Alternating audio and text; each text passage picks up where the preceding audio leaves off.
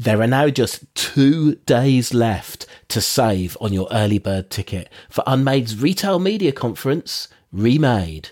Hear the inside stories of how David Jones is launching its retail media network and how the Warehouse Group has already got there. Go to remade.net.au now. Start the week with Unmade, setting the agenda for the week in media and marketing. Today, harsh words about the Market Herald management. Telstra's second horse in the streaming race. And farewell to ITA. Unmade. It's Monday, August 28. I'm Abe Beauty, and good morning, Tim Burrows. Good morning to you, Abe. How was your weekend? It was one of those weekends that whizzes by and you think, what did I actually get up to? I was feeling a little bit under the weather, but I tell you what, Tim, I was frustrated. I was a little bit bugged. Would you like to know what frustrated me? Please tell me what frustrated you, Abe, because you seem like generally a pretty level-headed sort of chap, so it must have been something pretty wild. And look, it is a first world problem, but we're looking at moving our EDM platform, and don't you hate it when you get an email from people at a platform with their name at the platform name asking, how's it going? Is there anything we can help you with? Click here to learn more. You email back to say, yeah, well, you actually could help me. Here's, can you match the price of the previous platform? Only to get an email saying, sorry, this email address is not monitored. For some reason, I was just livid, or livid's the wrong word, but I thought that's utter brand damage right there. If you've emailed me saying I'd like to help you, and then you say, sorry, this is not monitored. Particularly when you are an email platform as well. Exactly. I can see why that grinds your gears. And we should name and shame which email platform is doing bad emailing. It was Campaign Monitor, and I'd been recommended saying it's a great platform, but to me it just felt really inauthentic, and I thought if you can't actually have a real person monitoring an email that your funnel emails come from, then surely that's a bit of a faux pas right there. Yeah, no, I agree though. It's a problem. I've definitely seen it happening more. I remember back in the day we experimented with doing a similar thing when I was at Mumbrella, and sort of a note from like me about, I don't know, a conference or something that was just bouncing back. And in the end I had to put a stop to it because it just felt too inauthentic. Moving on from my grouch, sorry about that, to start the morning in such a grouchy way. Good morning to Sedja, our producer. Hello, Sedja. You were out and about for Unmade last week. What were you up to? Morning, Abe. Last Thursday I was at the ADMA Global Forum, so yet another marketing conference, and it had a really great turnout. It was at Dalton House in Jones Bay Wharf, and just to cover that off, ADMA is the Association for Data-Driven Marketing and Advertising. So I was there for the afternoon sessions, and what I think everyone was really anticipating was Melissa Hopkins and Mark Ritson's talk. And those were the ones that I was present for. And Ritson offered a really pointed presentation on positioning and data. He did mention that most briefs provided from clients to agencies made very little sense or had very little value. And he had a really amusing line, which was that you don't need AI, what you need is I. And I imagine that kind of triggered some of the people in the room. Did generate a few laughs though, which is good. And is he blaming the agencies or the marketers on brand side for that problem with briefs? Yeah, definitely client side. Effectively, he said that what they're putting in their briefs is nonsensical. It doesn't translate well to agencies who are looking to do effective positioning. Well, we should get into it. Abe, where shall we start this week? Let's start with the Australian Financial Review. There's been a new development in the ongoing saga of the Market Herald. Tim, you also wrote about this on Friday. What is going on? Yeah, so this is something we've been waiting to drop for a while, as we've been writing about on Unmade. There's been various boardroom shenanigans. The MD, Jag Sanger, was ousted in quite acrimonious circumstances, right at the end of last year. So this has been dragging on for a while. But more recently, the Takeovers Panel, which is the sort of body which is supposed to check that ASX rules are being followed, because the Market Herald is a listed company, they made a finding of the terminology is rather bland, unacceptable circumstances.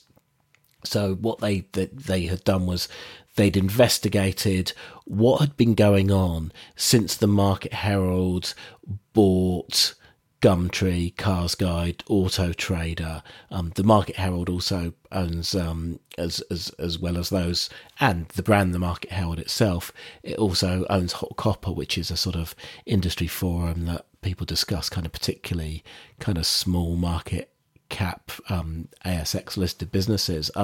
So quite a sizable media player, and yeah, absolute internal scenes, which we wrote about on Friday, because it just became clear that some of the largest shareholders had really not been properly transparent with the market about some of the things they were up to and who they were working with, which might have had the effect that they could potentially have taken control of the company without paying any sort of takeover premium. So there's more in the Australian Financial Review on this morning. They've been talking to Jag Sanger, who, as I say, was ousted. Now, he has not held back labelling his ousters. So these include the people sort of like there'd almost been a reverse takeover, where the people running the Market Herald, many of them have come out of the people who were leading Gumtree before, but denigrated his ousters as, in quotes, a mid-level accountant and a yoga teacher, but saying that they've tanked the firm. Shares have fallen pretty much a third over the last year or so since Jag went. Now, what we haven't yet seen are the latest numbers for the Market Herald. We're in reporting season, so assuming they're in compliance, I presume they would have to come out this coming week. Although they do seem to have been a bit late with a few of their kind of reports. So we'll have to see about that. But Jag Sanger is really calling for something to be done about, in particular, the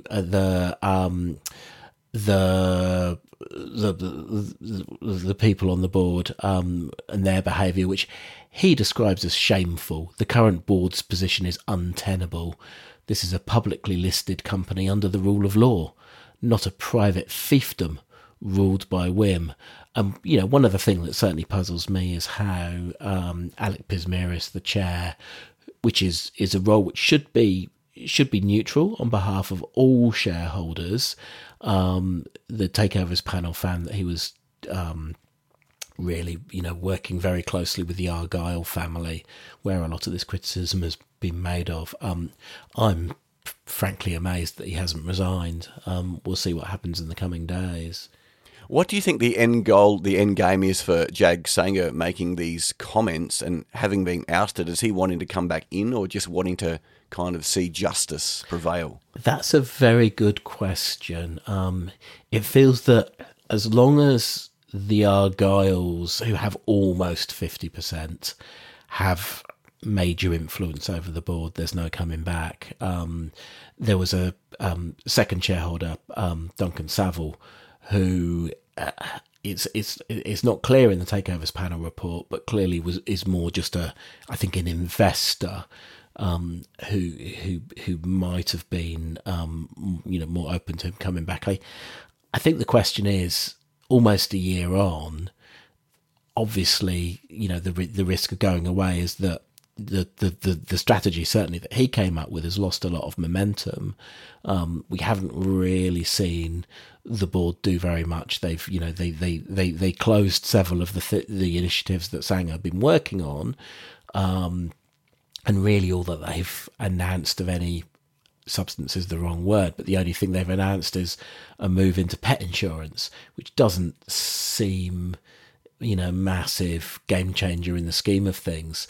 So they've still got a big chunk of money to pay the previous owners of Gumtree. That's Adevinta. I don't actually know the answer to your question, because at the moment the current management are still very much kind of sitting in there, and the current shareholding. So it kind of feels like a few planets would need to align to see him go back. Next, the streaming wars heat up as Netflix falters. Unmade. A couple of developments in streaming this week, Tim. First, Telstra's plan for Fetch TV kicks off today. Yeah, and this one, there's a piece in the Australian Financial Review this morning announcing that Telstra will be effectively making Fetch available to its 700,000 users, whereas previously the sort of streaming offering it used to offer to its customers, was actually made by Roku, which was a US firm. So this is Telstra have really got two horses in the race because they own a third of Foxtel, which increasingly is becoming, less of a broadcast via satellite platform and more a streaming platform in its own right. And noticing a lot of ads for Binge actually lately, so Binge seems to really be on the promotional bandwagon. Yes. Binge and also KO as well, which are both owned by Foxtel Group. So Binge, the sort of sort of general entertainment offering, and KO, the sport offering. So very much it's on the kind of the Foxtel side of Telstra's investment, very much it's making that transition to streaming, and then Fetch doesn't make any of its own content. It's all about finding stuff conveniently in one place. So they relaunched their navigation, or just a couple of months, with sort of which kind of much improved things. So people who use Fetch will be aware there's two devices. There's the Mini and the Mighty, which the Mighty sort of acts as a kind of personal video recorder as well. So sort of the idea being, if you've got one navigation place, then Fetch could be that place, in the same way that Foxtel are trying to make their argument that theirs would be. So you're seeing this sort of unusual thing now, particularly over at Foxtel, where what they would have previously considered rivals, you can now kind of navigate to using the one the one handset. So we'll see. We'll see where Telstra goes for this. Certainly, for Fetch, it gives it much greater scale in the Australian market. And sticking with the AFR, they've got new data on how the streamers are faring in Australia. Yeah, so this is by a regular survey by Telsite, which is a research firm. Now, this is a bit of a mixture of reported numbers, because some people report numbers. Last week we had Nine's results, and they revealed that Stan now had 2.2 million paying subscribers and about 2.6 million subscribers overall. So those are kind of real numbers. Similarly, Foxtel releases their numbers. Netflix doesn't release broken down numbers for Australia. So what Telsite does is it kind of amalgamates the publicly available numbers and then does a survey of the Australian audience as well. So their kind of best estimate is that Netflix is still well on top of the market with 6.1 million subscribers. Now that's actually down 3%, which is the first time we've seen Netflix fall in this particular survey. Telstra actually has Amazon Prime as its next biggest with 4.5 million. Now, Prime obviously comes as part of the Amazon Prime package, which a lot of people, an increasing number of people, have for home delivery. So that's up about 9%. And it then actually, Telstra estimates that Disney is next on 3.1 million. And then sort of, closely behind, you've got Stan, you've got Binge. You've got, again, just an estimate, but Paramount Plus. Now, they're estimating Paramount Plus had the biggest jump, actually, up 41% to 1.5 million subscribers, which for me, that's one of the most significant things about this survey, if it's true, because that suggests that Paramount Plus is suddenly finding real traction in the market, neck and neck with Binge, just ahead of KO Sports. So that's really quite fascinating. And the other thing is Apple TV Apple TV Plus is really only is kind of 4, 5, 6, 7 is in 8th place with about 1 million subscribers. Now I heard a fascinating piece of research out of the US over the weekend, where when people have multiple subscriptions are asked where they've seen a particular show, like for instance, Ted Lasso is the popular one on Apple TV Plus. Very few people who watch it are even aware they're actually seeing it on Apple TV Plus. So there is going back to Sedge's point about, or Sedge's point about Mark Ritson's point about differentiation. That's one of the problems in the market at the moment, is that the subscribers are the subscription streaming platforms are struggling to differentiate themselves with their subscribers. And that's got to be the interesting thing about aggregation. We were talking to Foxtel doing that. But when you have all the providers on one window on your TV, like I have a Samsung TV, but I'm seeing Samsung, I'm seeing Apple, I'm seeing all the shows at the bottom. I'll just click on one. I might not be aware of what app I'm seeing it from. I think interesting, actually, isn't it? Aggregation then potentially makes all brands become one. And yes, you think, oh, that's Netflix I'm seeing that on, even though it's not. Yeah, look, it does. That's a real question, and it becomes quite seamless. One of the things that does impress me about the Fetch navigation is if you just want to see something, it helps you see the thing. So you notice less and less which particular service you're seeing it on. So that's definitely going to be one of the battlegrounds.